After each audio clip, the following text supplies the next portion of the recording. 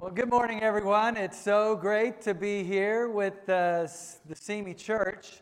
My name is Ron Quint. Usually, I'm worshiping in the San Fernando Valley, but today, the Lord has blessed Renee and I to be able to be here with you. Love the announcements, especially the 12 hours of mayhem. If you were going to have that, where else would you have it but at the Spaccarelli's home? I'm sure it's more than 12 hours, especially wherever Mayan might be located, of mayhem. But that's awesome. And good to see all of the great things that God's doing here. So Joe has fled the country. We're not exactly sure why.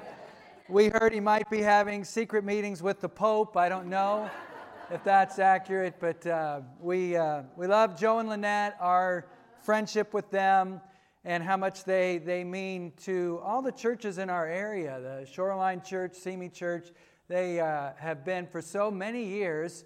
Prior to coming out with the Simi Church, they were really absolutely the glue that held the Valley Church together because of all of their serving and giving and many, many years investing in relationships there. So we have missed them, and those of you that were one time with the Valley Church that ventured out here with the church planning, there was a time where we forbid you to go because we weren't sure how we were going to survive without you, and yet we have made it, and others have risen up to the roles of serving that so many of you did, and very excited about what God is doing here among you. And there was a time, if you lived in Simi, you either had to travel to Camarillo, at least with our fellowship, to worship, or to the Valley, and for you to have a presence here in Jesus' name on a Sunday morning, driving here, coming in through all the green hills, which was spectacular, and coming down First Avenue, and just thinking about you guys and your faithfulness,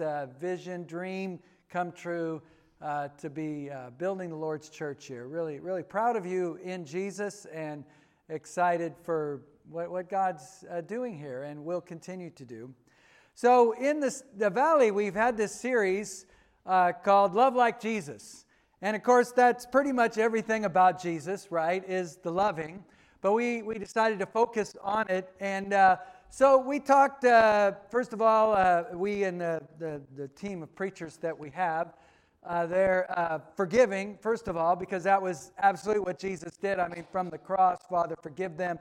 And so many things in his life were about forgiving. So when we love like Jesus, we're going to be forgiving. And isn't it great that all the people in our life give us so many opportunities to practice being like Jesus and loving them by forgiving them? We're so grateful to all of them for that. And then we also talked about the tough love of Jesus, because sometimes he said some of the most challenging things, like the rich young man that he encountered, and it says he looked at him and he loved him, and then he said something that the guy walked away sad from. That not all encounters with Jesus were warm, happy, sunshine and rainbows and birds singing moments. Sometimes he said really tough things, as he did to that young man, and he walked away sad. And then last week, Cesar Lopez, he reminded us that it was said of Jesus that the Son of Man came, and we were to fill in the blank, well, to seek and save the lost. That was something. And the Son of Man came not to be served, but to serve. But he reminded us that it was also said of him, the Son of Man came eating and drinking. And that if we love like Jesus, we're gonna eat and drink like Jesus. So much so that some people accused him of being a drunkard and a glutton. Now, no doubt he never got to that point, but he had such a good time with people, and people that were with Jesus felt so loved by him in his presence, having meals together, that if we're going to love like Jesus, we're going to learn that fine art of hanging out with people and just sharing our lives and being able to have great talks around great meals.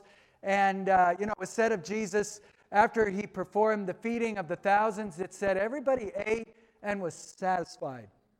So you know that having a meal with Jesus would have been a most satisfying experience, not only from just the fellowship, but also the food that was being eaten with him. So that's loving like Jesus. But today we're going to pick up another topic that we had, and that was serving like Jesus. Because our Lord, when he loved, something that he did frequently and in so many ways and to so many people is he served them. So we're going to read through a passage, an important passage in the life of Jesus that describes an actual event and the actual serving that he did. But beyond that, it really gives us the heart of Jesus throughout his life and what would be something that we would have if in our own hearts if we're going to love like him. Let's pray before we read the Word of God. Lord, thanks for this moment to just be together. And what a wonderful time it is, so priceless, so precious to be able to be together and to worship you and be with people that love you like we do and that are seeking you and wanting to know you like we are, and to be in that presence, your presence and each other's presence for that purpose. Bless this time and open up your word to us and speak to us through your Spirit. Make this time count, Lord. In Jesus' name we pray. Amen. We're going to read through the passage, and I'm sure that if you get nothing from the words that I say, you're going to get something really great from the words of Jesus here. This is in John 13. It was just before the Passover festival. Let's pause there for a moment. I promise you, we're just going to read through it, but let's pause at that.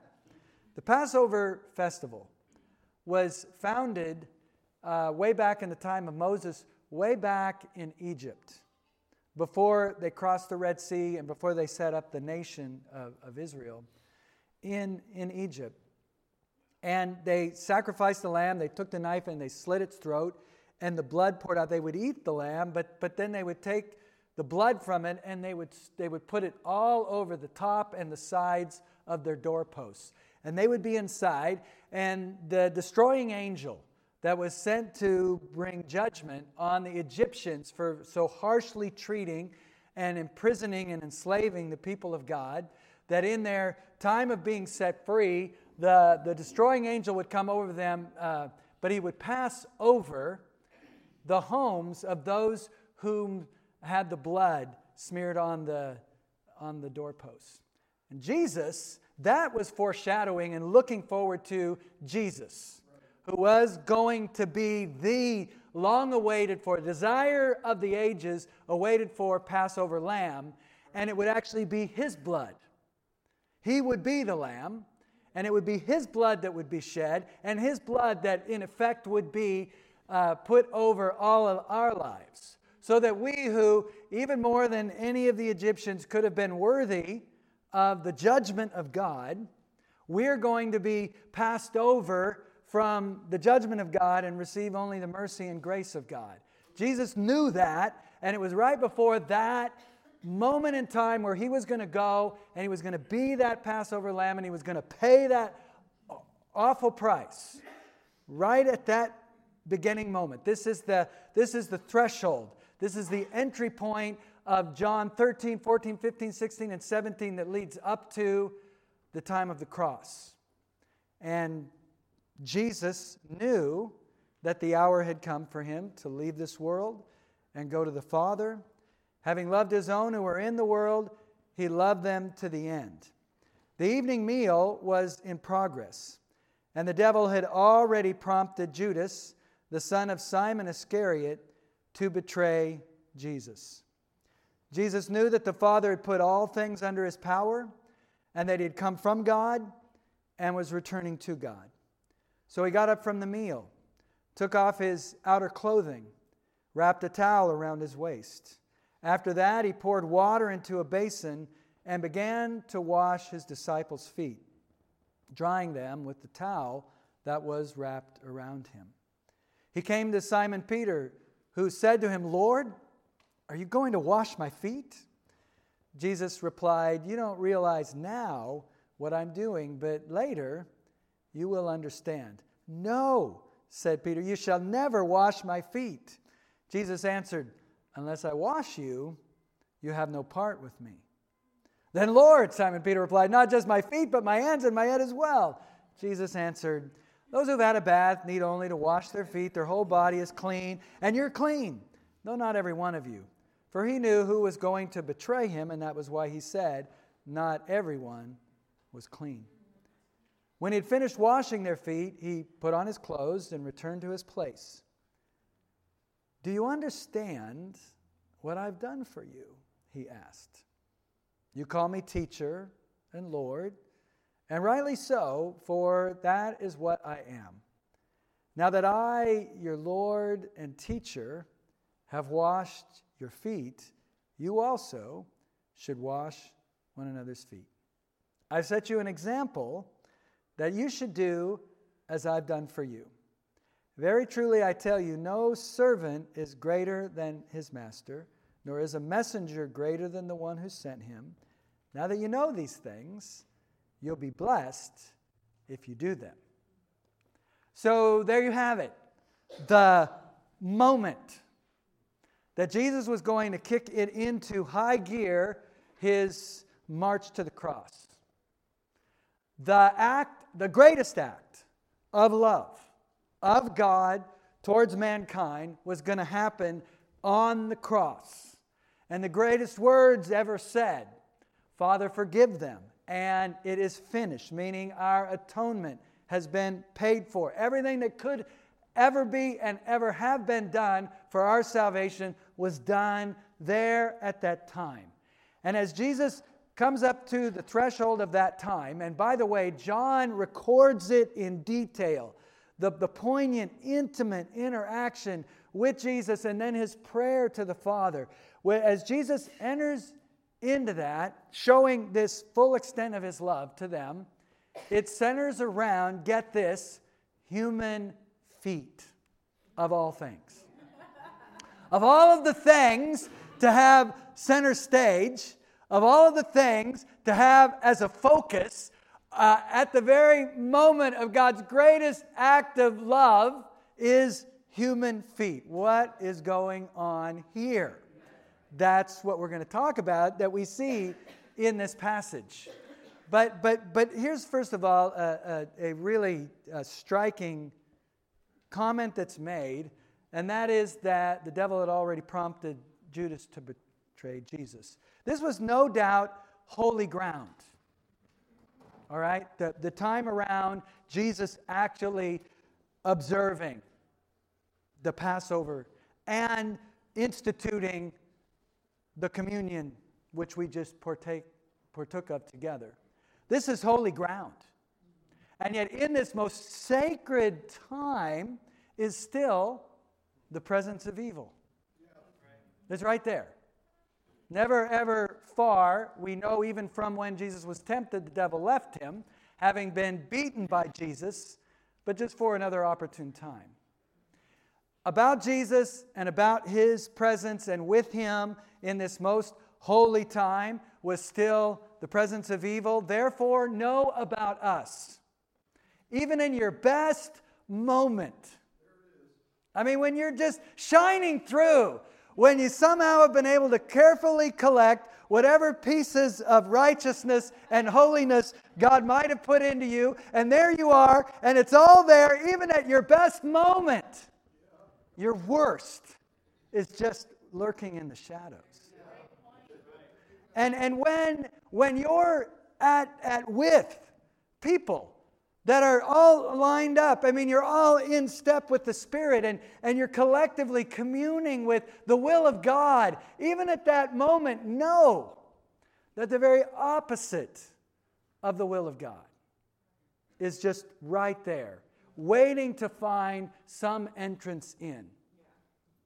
And at our time when we're being the most creative and the most helpful and the most constructive and the most purposeful in the name of God, know that at any, just right next, in almost the next hair's breadth, could be some of the most destructive, most harmful things right next to us. And that was going on in the presence of the Lord. Now, the word prompted is one word that translates an entire phrase in Greek. Baloes cardia. You'll recognize cardia, heart. It's a phrase that describes the cast into the heart. The casting is the same word that the fishermen used to put their nets out of the boats. It could also and was translated to throw, to toss.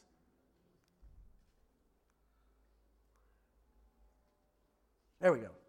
To throw, to toss, to place. So what's Satan doing here? I get the picture. You can formulate your own picture. But given the language that the Holy Spirit chose to put into our text, that it's almost like he doesn't know what's going to stick. He's just throwing something out there.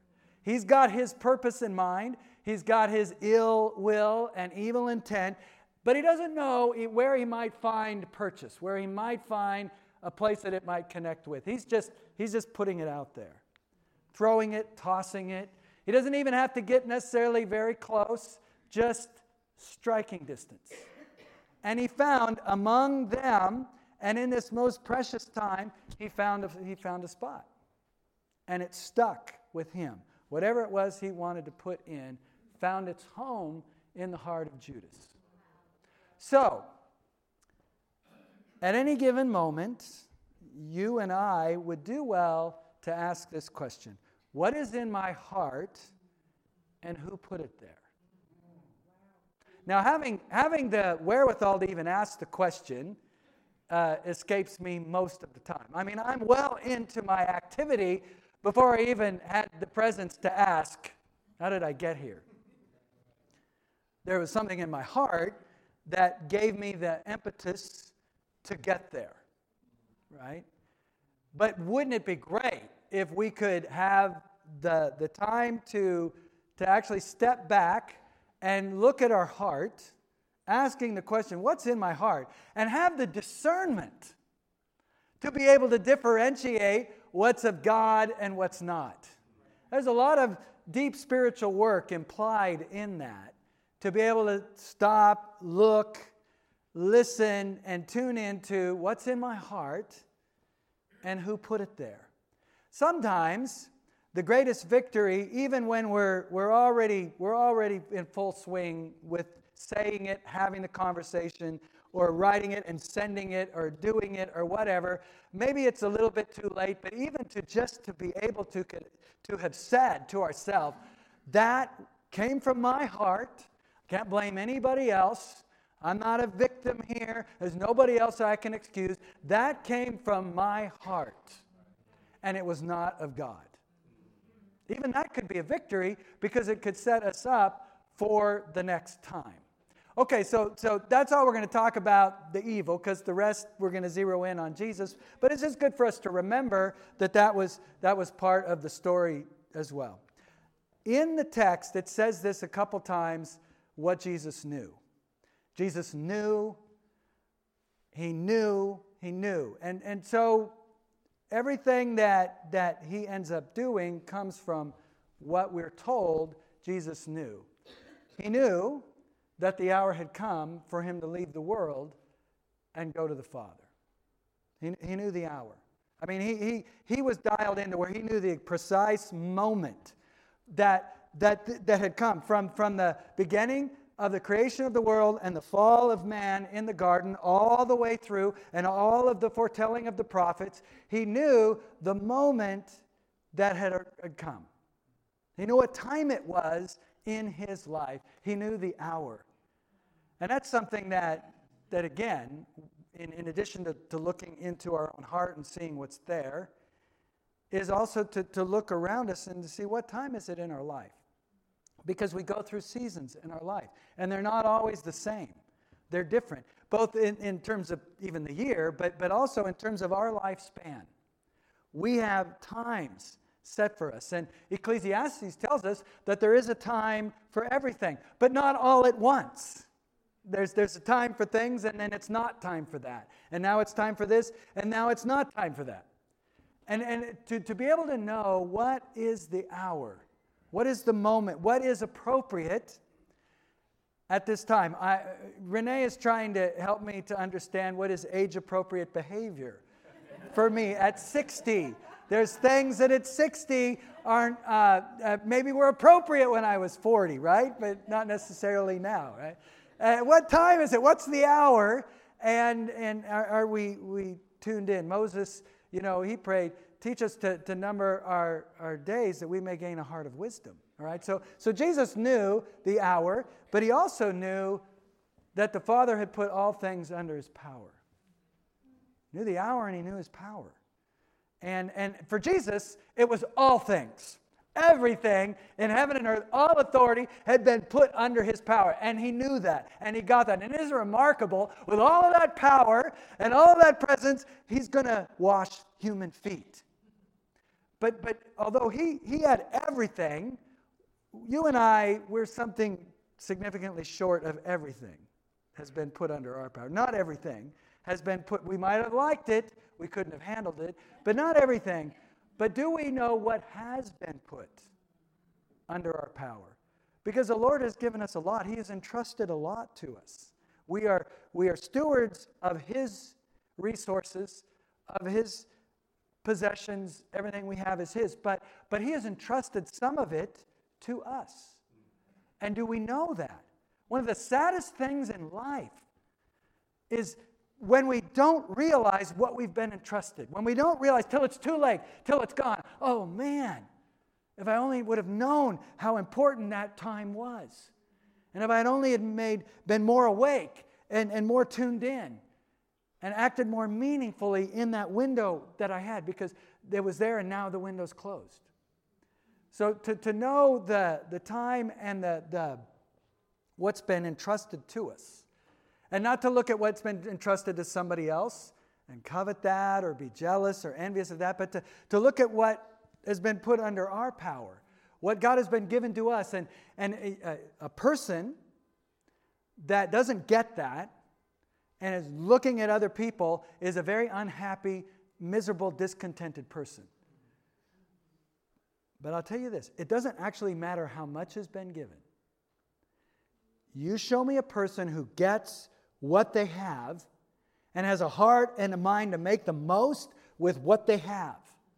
And that is a happy person, remarkably so. And other people who have more than that person would look at them and say, why are they so happy? How come they're so joyful? Because they haven't yet learned that secret that Paul talked about, the secret of contentment. That, hey, this is what I have, I'm going to accept my lot, and I'm going to run with what God has given me.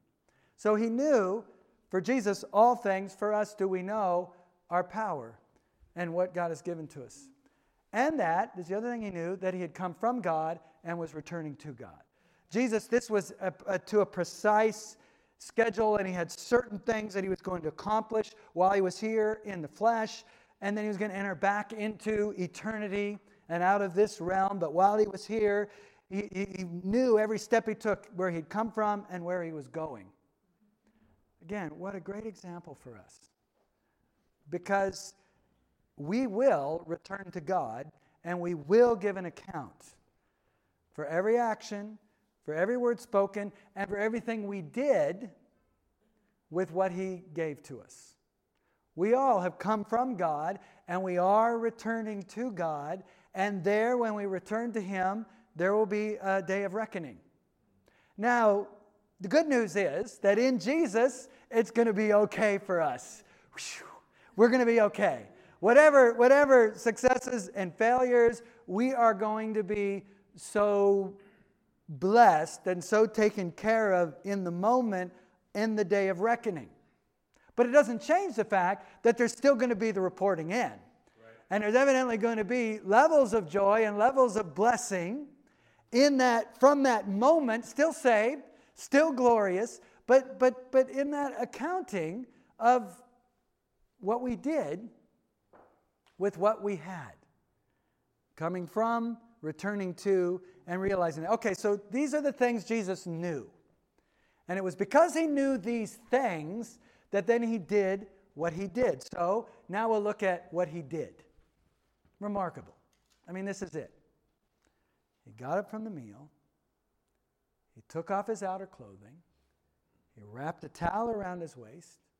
He poured water into a basin. He began to wash his disciples' feet, drying them with the towel that was wrapped around him. You read these words, and they just strike me as they were just so deliberate. There was nothing haphazard or random or mindless about this.